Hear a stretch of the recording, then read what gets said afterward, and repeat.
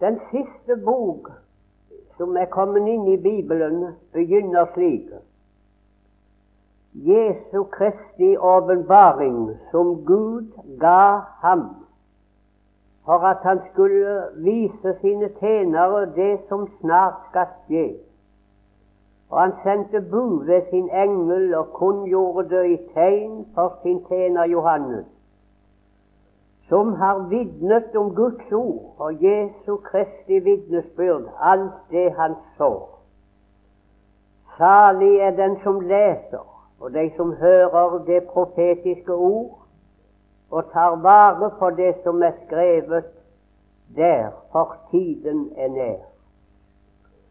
Johannes til de 7 menigheter i Asien: Nåde være med dere, og fred for ham som og som var, og som kommer, og for de 7 ånder som for hans trone, og for Jesus Kristus, det troverdige vitne, den førstefødte blant de døde, og Herren over kongene på jorden, han som elsker oss og har fridd oss fra våre synder med sitt blod, og som har gjort oss til et kongerike, til prester for Gud og sin Fader. Han tilhører æren og styrken i all evighet. Amen. Se, han kommer med skyene, og hvert øye skal se ham, også de som har gjennomstunget ham, og alle jordens slekter skal gråte sårt over ham. Ja, amen. Jeg alfa og omega, sier Gud, Herren, han som og som var, og som kommer, den allmektige. Nå skal jeg legge merke til det 9. verset. Jeg, Johannes, som deres bror, og har del med dere i trengselen og i riget og i tålmodigheten i Jesus. Jeg var på den øy som kaltes Patmos for Guds ord og Jesu vitnesbyrds skyld. Jeg var bortrykket i ånden på Herrens dag, og jeg hørte bak meg en høy røst, som en basun, som sa: Det du ser, skriv det i ei bok, og send det til de 7 menigheter, til Efesus, til Smyrna, og til Pergamum, og til Thyatira, og til Sardes, og til Philadelphia, og til Laodicea. Og jeg vendte meg om for å se røsten som talte med meg. Og da jeg vendte meg, så jeg 7 lysestaker av gull. Og midt imellom lysestakene en som lignet en menneskesønn, kledd i en fotsid kjortel og ombunden under brøstet med et gullbelte. Og hans hode og hår var hvitt som hvit ull, som snø, og hans øyne som ildslue. Og hans føtter var lik skinnende kobber, som om det var gjort glødende i en ånd, og hans røst som en ly av mange vann. Og i sin høyre hånd hadde han 7 stjerner, og av hans munn gikk der ut et tveegget skarpt sverd, og hans åsyn var som sola når den skiner i sin kraft.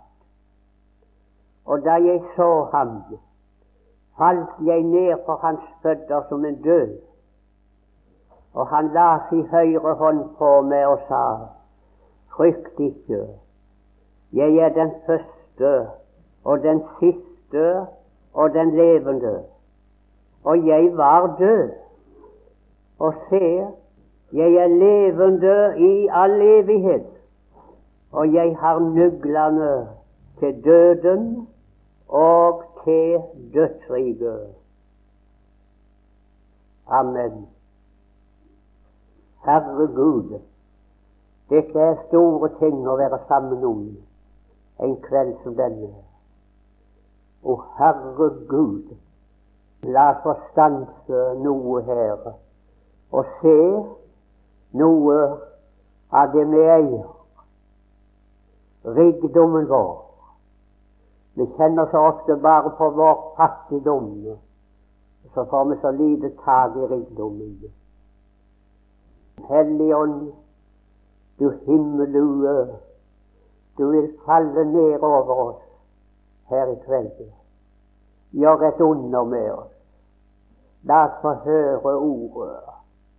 Og Herre Gud, at det ikke skal gå over hodet, men at vi får noe nytte av det. Stans oss, Herre.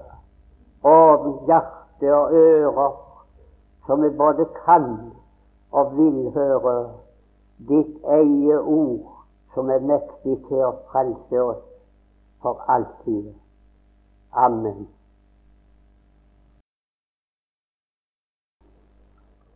Det var sikkert bestemt ifra evighet av at den siste boka skulle skrives på Patmos. Og det var like sikkert at boka skulle skrives av Johannes.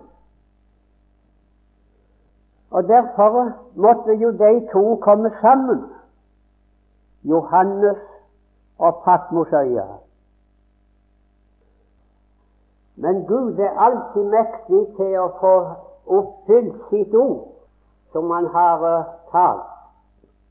Og han greide det også å få Johannes ut til Patmosøya, ut ifra der han bodde. De ble lei av Johannes der inne på fastlandet. Så lei av han at de ville bare se og bli han kvitt. Var ikke Johannes noe gild nabo?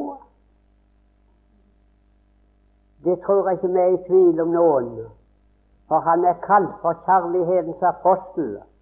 Og der hvor kjærligheten rår, der er alltid godt å være. Johannes var sikkert en av de beste naboene de hadde der på fastlandet. Men hvorfor ville de bli han kvitt da? Og de sette seg for at nå vil vi være den mannen kvitt. De visste ikke at de var i Guds plan med denne svære gjerningen. Og som vi hørte i det 9. vers her, at han ble i grunnen landsforvist. De kunne ikke bruke han lenger der inne. Og hva var det som var i veien med han? Jo, det var dette stadige tagdrypp, sannheten ifra hans munn, som stadig reiste ned over deg, så de ikke kunne få sovne inn igjen i dødsroen, der som var så godt å ligge. De lengta etter å få komme til ro i roen, og så måtte han vekk, for han urodde deg. Dessverre, her er mange mennesker i dag som gjør likedan. Og du tar vel ikke reise så langt, for du treffer de heller. Det at vi må se og få vekk denne kristendommen, den er oss til så mye mein at vi kan ikke få våre planer sette igjennom, for den ligger i veien for oss. Mange har sikkert alt tatt den beslutning vi ikke har mer med den å gjøre. Vekk med alt som forstyrrer oss, som ikke kan få sove den lune svevn inn i døden. Og så en dag så reiser de med han. Hadde de enda visst at de var i Guds plan, at Gud brukte dem endog til sin egen undergang og fordervelse, og hadde vel blitt noe annerledes, men det visste de ikke. Og det Johannes måtte forsage, vet du hva det kunne være? Det som han måtte si farvel med. Det tror jeg ikke jeg tar feil i når jeg sier Det sværeste for han å si farvel med var nok de kristne brødre og søstre. Vi setter nok lite pris på de kristne, både jeg og du, fordi vi har så nok av dem. Du har dem vel i heimen din og i nabohuset. Det er så mange av dem at du setter ikke noe pris på dem. Men den dagen du lik Johannes satt alene på øya, vil du sette pris på å ha besøk endog av en av de minste, når du hadde tatt det som du har så overflødig av her. Her kan vi kritisere de kristne, den er så, for jeg er så overflødig av de synes du. Men den dagen du er tatt avsides, det viser seg bare når de forskjellige kommer inn her på sykehusene, og de setter pris på et besøk. Han tar ikke så rar være, bare han kan tale litt om Gud. Setter pris på besøket. Det er den Johannes, når han skriver, så sier han i elskede og i elskede. Det er brødrene. Det er det han elsker mest her på jorda. Det er de kristne. Det er hans selskap. Det er hans slekt. Å ja, du kjenner det nå igjen i det du òg. Det er her du bor, det er slekten din. Der finnes en jordisk slektning som er sånt som et stille samvær med en av Guds ringesmå, synger en. Men nå, når han har sagt farvel med alt og alle inn på fastlandet, nå kan himmelen sette seg i forbindelse med den mannen. Hadde Johannes visst, og han gikk til, så hadde ikke saknet og alt blitt så stort. Han gikk imot en herlighet som han ikke så. Men han tenkte nok det motsatte. Der skal jeg vel ut, og så være der en stund, og så dø der. Hva helst kunne tenke seg, han hadde de tanker. Nå er det oppstandelse i himmelen, bare for den enkle mannen som sitter der. Gud Fader, han kaller på en engel, og englene er alltid lydige når de blir ordret. Om et øyeblikk så står engelen der. Og hva det du ville? Jo, jeg vil du skulle ned til Patmos og helse Johannes ifra meg. Det er Gud Fader som taler nå. Jeg gjør så mye av han Johannes, for han var så gode venner med min sønn da han gikk her på jorda. De var så gode venner, de. Jeg elsker han bare fordi han stod i sånt forunderlig samfunn med sønnen min. I grunnen så elsker du de som er venninner og venner med båndene dine. Dersom det er gode venner og venninner, så tar du imot dem i huset og byr dem velkommen. De har lignende i himmelen. Hva skal jeg nå si når jeg kommer ned? Å ja, du kan bare si at vi har det svært godt her hjemme. Og du skal helse han med nåde og fred ifra meg som er, og som var, og som kommer. Så synes jeg ser engelen begir seg på veien, han skal jo til Patmos, og så er det noen som roper hold. Det er de 7 Guds ånder, vi later om det just nå her. Det er de 7 ånder som roper, skal du til Patmos? Ja, det er ikke feil i det. Og ja, nå må du endelig ikke glemme å helse han ifra oss. De 7 Guds ånder. Si at det er noe han skal utrette, så skal vi stå han by på alle områder. Han tar ikke være bekymret for noen ting. Vi skal til og med legge ordene i munnen hans, så han tar ikke være bekymret, og bare helst han ifra oss. Vel, så begynner engelen å bevege seg igjen, og så er det en annen som roper hold. Det er det troverdige vitne. Det er den første fødte blant de døde, og det er Herren over kongene på jorda, Han som elsker oss, og som har fridd oss ifra våre synder med sitt blod. For mange år siden, nå er de visst døde, både kjøpmannen, kjøpmannen vet jeg er død, og kanskje hele slekten. Da bodde en fattig familie oppe i Vennesla for atskillige år tilbake. Det var i den tida da det var så svært smått, både for den ene og den andre. Lite penger og lite arbeid og lite nesten av alle slags ting. Men det var en snill kjøpmann nede i Kristiansand, og der handla det i all sin tid. Om butikkgjelda bare steg, så var han kjøpmannen like snill. Han sa aldri nei når de kom. Så døde mannen, og hun ble enke med flere uforsørga bånd. Da skjønner jeg at stillingen ble ikke lysere.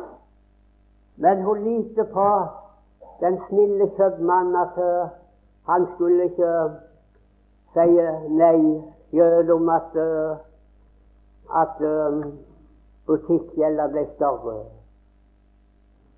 Så en dag hun var henne til postkassen og skulle se om det var noe post, så ser hun Fedrelandsvennen ligger der, som tilhørte naboen. Så tok hun den, og så åpnet den og ville se om det var noen særlige nyheter. Og til sin forferdelse så leser hun at den og den kjøpmann med det og det navn, han er avgått ved døden. Hun stod der så hun tenkte hun kunne sige gjennom selve jorda. Nå kommer det vel snart et strengt brev at gjelda må betales innen den og den tid. Og hvor skal vi henne? Ikke penger, ingen framtid. Må vi vel sette nøkkelen i døra og så bare reise, uten å vite hvor vi skal hen?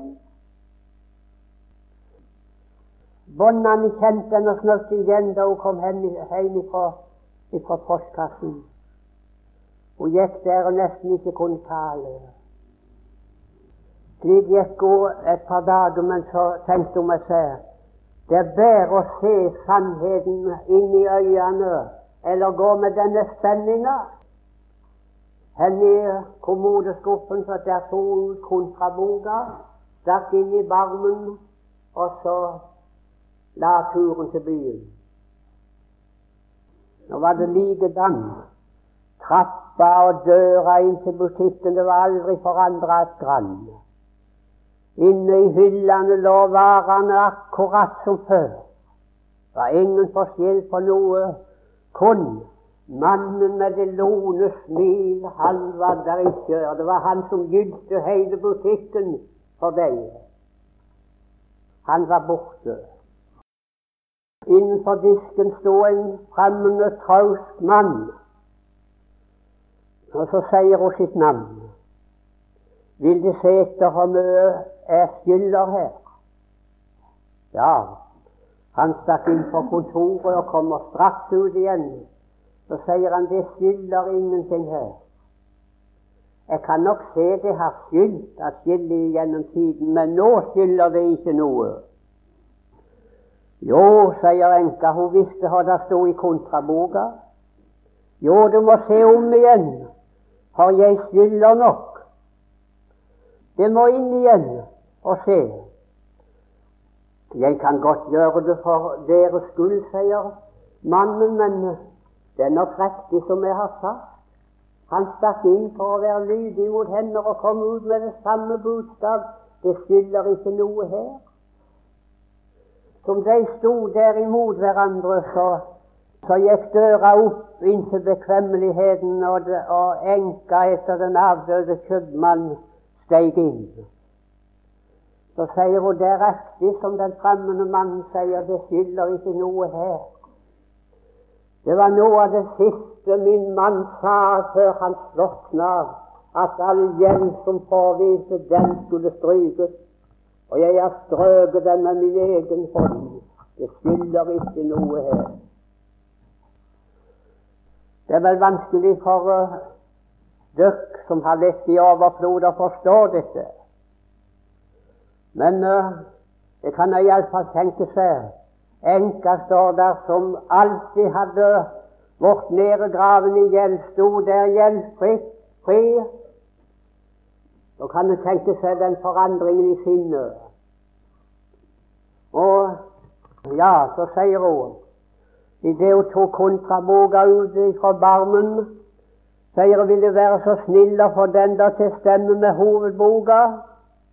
Og når en pennestrøk, så stemte de to bøkene. Du, det er så ofte der kommer meldinger inn i kontraboka vår som ligger i barmen. Har ikke kjent det? Der kommer meldinger om at du skylder, du er i den og den vederverdighet, og du har gjort det slik og slik, og du kan ikke vente hverken for Guds nåde eller noen ting. Det går bare imot fordervelsen, ser det ut for mange ganger. Men du, det var noe av de siste ord vår Frelser talte før han slokna på treet utenfor Jerusalem. Noe av det siste han sa, at all gjeld som påhvilte dem skulle strykes, og nå stryker jeg den med min egen hånd. Det røde blekk forteller at gjelda her er betalt.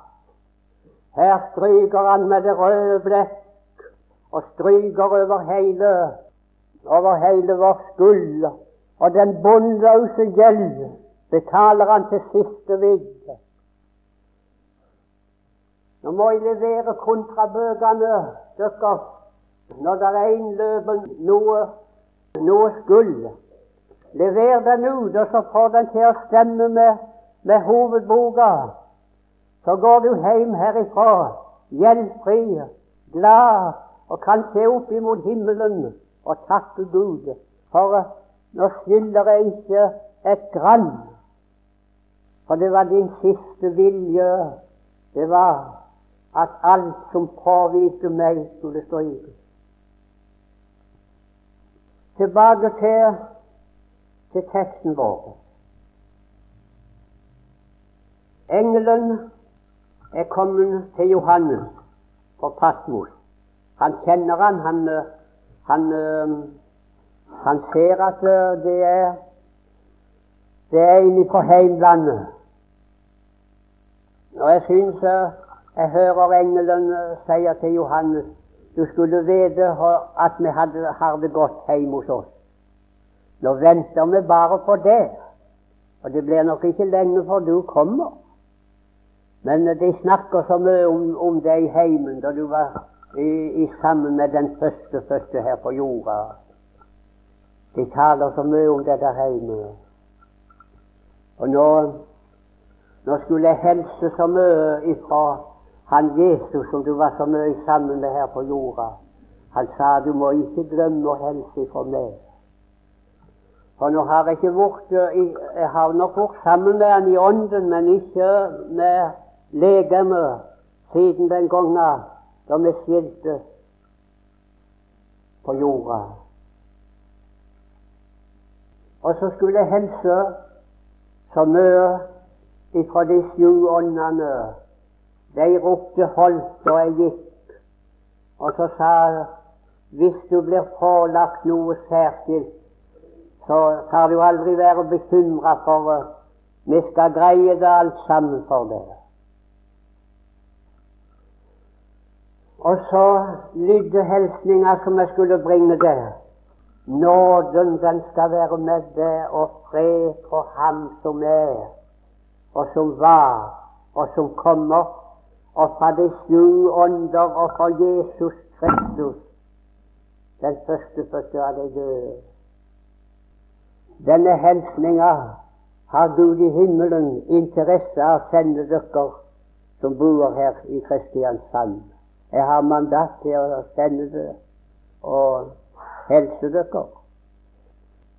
Og hilsninga lyder: nåden, den skal være med deg. Jeg skal ikke ta nåden ifra deg.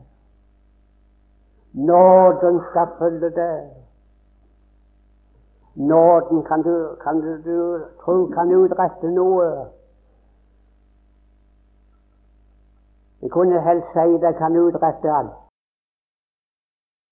Kan du minnes hvor forleien du var første gang da du møtte Gud som en arm synder? Kan du minnes hvor forleien du ble? Du kunne tenke at alle andre kunne bli frelst, men ikke du. For du var alltid noe ekstraordinært, du som ikke de andre hadde. Så tenkte du, for du kunne se det helt igjennom mens du så de andre bare på utsida. Da kunne du tenke, det fantes ikke et menneske magen til deg på jorda. Ikke bare det du hadde gjort, men hjertet hard som en kampestein, og så uberørt. Som han sa, ungdommen oppe i Hægeland, han var vakt, og så sette han seg hjem fra møtene, for han ville ikke bli omvendt. Og så kommer han igjen, etter han hadde vært hjemme i omtrent 3 jamdører. Så kommer han helt inn og setter seg på den øverste benken. Og så med en gang at nå er det annerledes med den. Jeg gikk ned og setter meg på siden av han, så sier han: du Henrik, har du gitt Jesus hjertet nå? Nå vil jeg gjøre, men nå kan jeg ikke. Kan du ikke? Det er ganske umulig. De andre dagene, sa han, jeg har jo hogget i skogen til hans far. Og når jeg hadde gjort ut et tre, så sette jeg meg for å puste ut før jeg tok på de andre. Og tårene de dryppte i snøen som en oksedråpe. Men i dag har jeg ikke felt en tår. Gud vet om jeg ikke er forherda. Så han på meg med noen stive øyne. Tror ikke du også litt så snart jeg er blitt forherda nå? Det kjennes ut så. Du skulle kjenne på hjertet mitt, sa han, det er som en stein. Ja, det er ikke spøk. Det som skulle være mykt, og så er blitt hardt som stein, det ser ikke godslig ut. Og med dette steinhjertet satt han der og løy så at han kunne snart tale. Må du høre, Henrik, skal du høre noe? Jeg vil stenke rent vann på deg, og du skal være rein. Ifra alle dine urenheter vil jeg rense deg. Og jeg vil gi deg et nytt hjerte, og en ny ånd vil jeg gi inneni deg. Og hør nå, Henrik, og jeg vil borttage steinhjertet fra ditt kjød, og gi deg et kjødhjerte. Da datt Henrik i gulvet. Da bøyde han kne og sa til Gud: ja, vil du bytte hjertet med meg, så er det enda vondt. Da fikk han et kjødhjerte som var følsomt. Han tar vekk steinhjertet for å gi deg et følsomt kjødhjerte som han kan få bo i og få tale igjennom.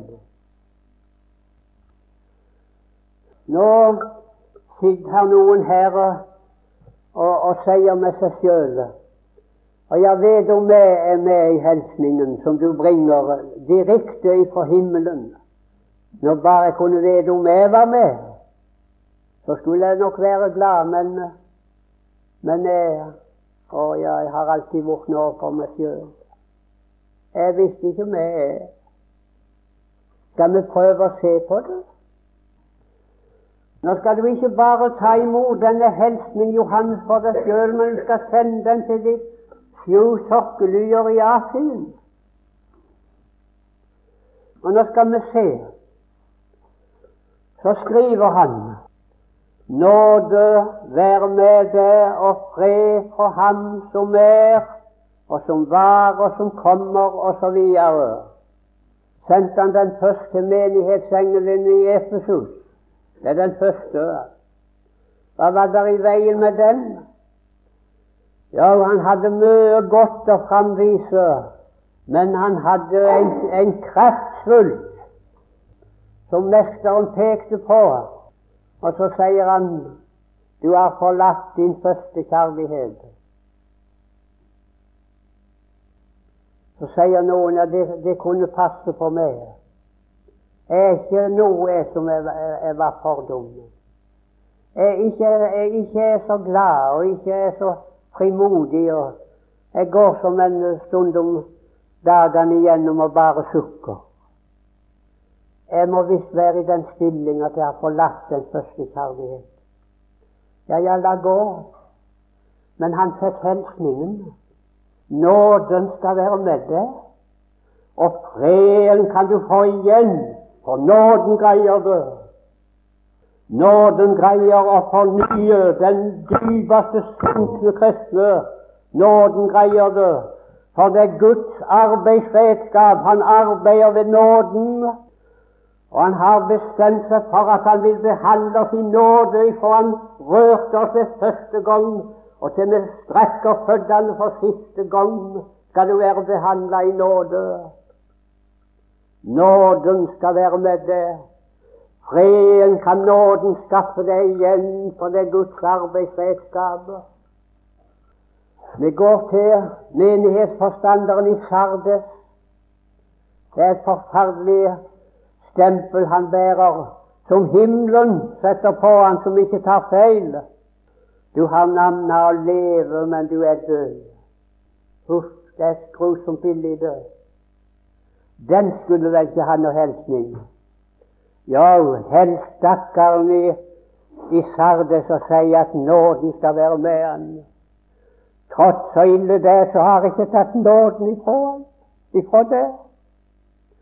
Freden skal du få tilbake ved nådens makt, for nåden skal greie det.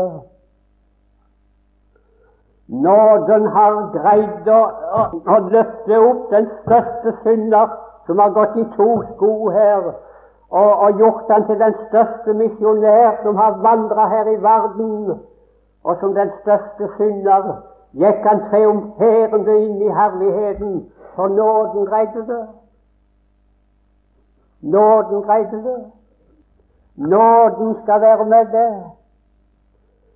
Vi går til menighetsforstanderen i Laodicea.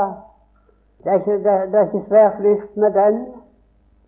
Je, du var kald eller varm, men fordi du er lunken, så vil jeg spy deg ut av min munn. Det er skrekkelig billig det. Gud som taler, Jesus som dikterer. Du er så vemmelig når jeg ser det, for jeg kan ikke få gjort noe med det. Du greier det selv. Etter det du sier er rik og har overflod og fattes intet, og så vet du ikke at du er elendig, fattig, blind og nagen. Det har du glemt. Og så lever du i din egen overflod. Du er så vemmelig for det, jeg kan ikke få gjort noe for det og med det. Du greier alt selv. Han skulle vel ikke ha noe hilsning, han? Jo, hils han stakkaren i Laodicea og sier nåden skal være med. Jeg har ikke tatt nåden ifra han. Si, der er reisning ennå, for nåden kan greie og slå i hæl all din rikdom din innbilte rikdom, og så få nåde til å komme ned og få freden igjen som floden. Nåden greier det. Kunne du tenke å få noe større hilsning ifra himmelen eller det? Nåden skal være med der. Nåden, den skal være med der. Det tar tid for han tar nåden ifra det. Da må du si opp med han, og sier du ikke ha mer med han, så slutter nåden. Før prøver han igjen og igjen med nådens redskap å komme inn, ofte av skjulte ganger, for han elsker.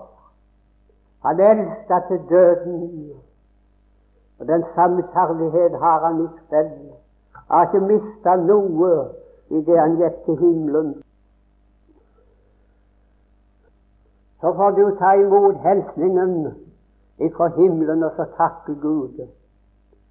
Og så sier med deg selv og til de andre du treffer at i kveld har jeg fått hilsning ifra himmelen, at nåden den skal være med meg. Og freden, om jeg har tatt noe, kan jeg få den igjen, fordi at nåden skal greie det.